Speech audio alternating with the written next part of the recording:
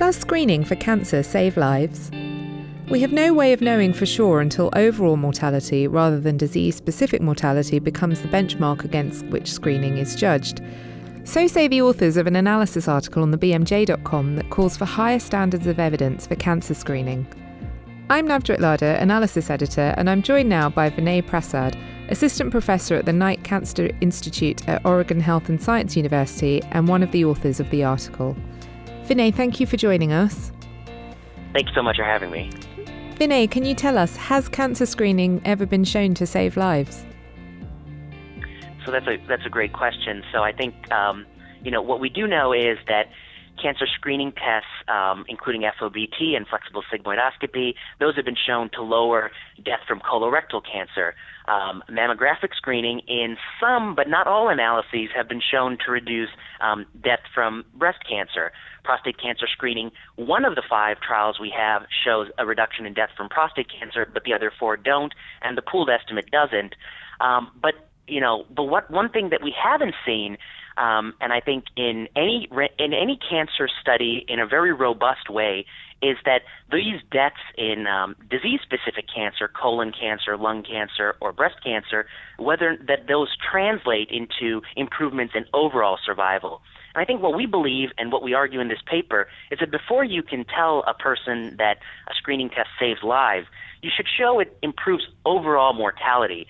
And one of the major assumptions in sort of the history of cancer screening has been that gains in disease-specific mortality or some causes of death, they translate into overall survival benefits. But I think that's a big assumption, and in this paper we pick at that assumption a little bit. So it's important, therefore, to distinguish between overall mortality and disease-specific mortality. So I think, everyone who, studies cancer screening tests, there's this one sort of thing that we don't talk about explicitly that I think a lot of people believe or sort of internalize and just sort of take for granted, and that's this idea that cancer screening tests, which may be designed to screen for breast cancer or colon cancer or lung cancer, they've certainly shown some evidence that they can lower the rate of those cancers and deaths from those cancers, or at least in certain clinical trials. But the real question is, by doing so, do you actually impact how long people live, how long they or their likelihood of dying for any reason? And that's what we call overall mortality or dying from any cause.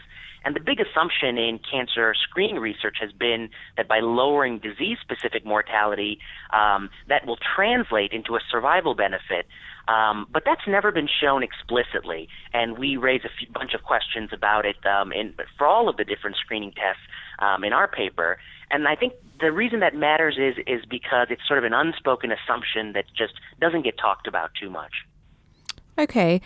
And in the article, you describe a number of randomized trials of cancer screening where there were reductions in disease-specific mortality, but no change or even increases in overall mortality. So can you explain for us why cancer screening might reduce disease-specific mortality without significantly reducing overall mortality? Right. So, there are definitely 2 hypotheses, and in the article we try to give credence to both or give plausibility to both hypotheses. One is the one that we all sort of tacitly assume, which is that these studies have been underpowered, that the sample size of the studies was big enough to show a disease-specific mortality benefit, but it wasn't big enough to show an overall mortality benefit. Some of the things that make that a little problematic is in pooled analyses of randomized trials for some of these cancers, there appears to be, in some cases, maybe a slight increase in non-target cancer deaths. And so that kind of brings us to the second hypothesis, which is that it is possible, and in some cases maybe even plausible, that gains from certain cancers, avoiding death from one cancer, may be offset by slight increases in treatment-related mortality from off-target effects. And in the paper, we try to lay out what might be some possibilities. Okay, so what you're saying is that there are important things that aren't captured by those disease-specific endpoints that we are perhaps missing by not including overall mortality in our thinking.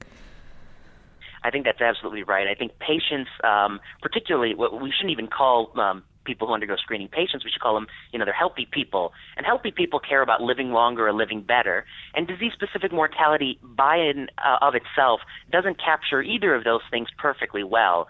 And so, for that reason, really overall mortality is what people care about. It's what people sort of come in seeking to do. They want to get screening so they can live longer. And then the question is, are we being perfectly frank and honest with them about how much we know whether or not that claim is true? Right.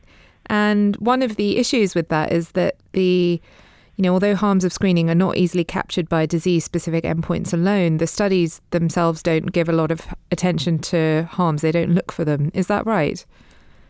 Yes, I think that's a fair point. We tried to document for many of the different screening tests that harms have been, historically, maybe even arguably historically, they've been ignored. In recent years, they're gaining increasing recognition, but they may not be documented to the degree to which that we'd like to see them for really true informed decision making. And again, they're not captured, as you note, in the disease-specific mortality metric, and that's sort of why we raise these questions. And you give some examples in the paper of specific harms associated with certain types of screening. I think the one you go into is breast cancer screening. Right, and I think with breast cancer screening, what gets talked about a lot is the harms of false positive biopsy results and the attendant anxiety that comes with that and the follow-up that comes with that. What gets talked about a little bit less is overdiagnosis, which is really giving a patient a diagnosis of cancer, a patient in whom, had that cancer been undiagnosed, they never would have had any symptoms or they never would have experienced any bad sequela from that cancer. And all the treatment we do on patients who are overdiagnosed, that all really counts in the harms column. That's sort of net harm from our intervention. And the question is it offset by the net benefits?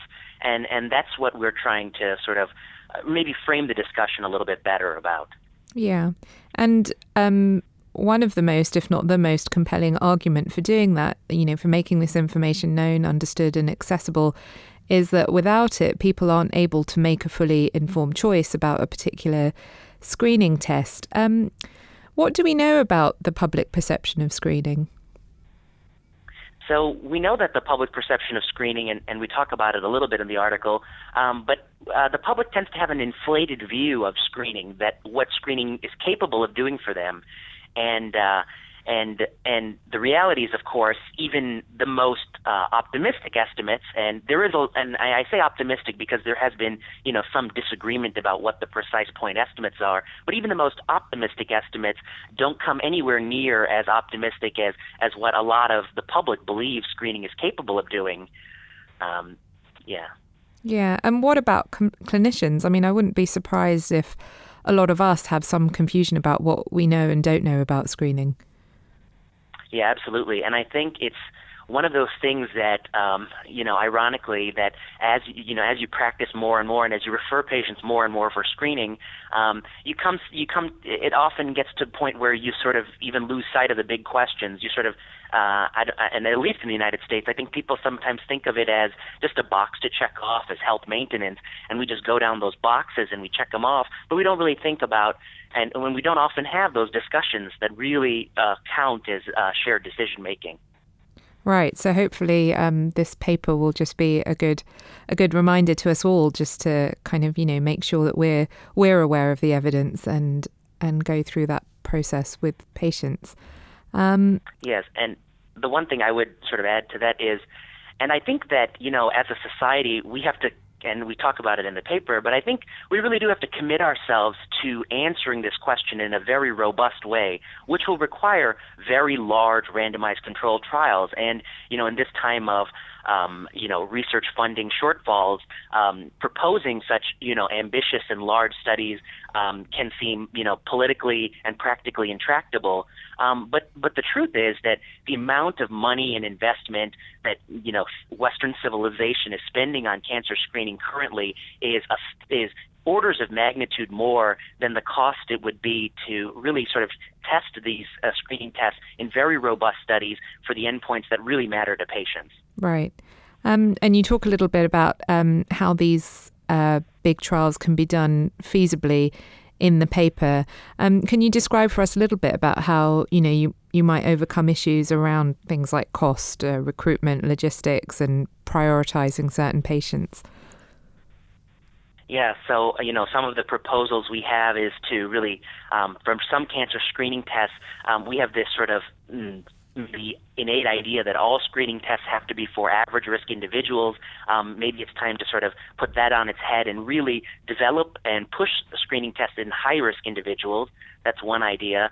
The other idea is, it's time we start harnessing the power of large observational data sets, and into those embedding randomization through registry-based randomized controlled trials, which have, dramatically reduced cost.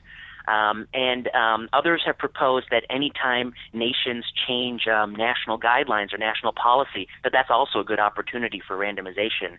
And, public policy has, historically not done a whole lot of that, but I think there is a lot of value to sort of to testing some of these broad policy interventions that, many people take for granted, much as we, sort of just take for granted that disease-specific mortality means there'll be an overall mortality benefit on the back end. Right.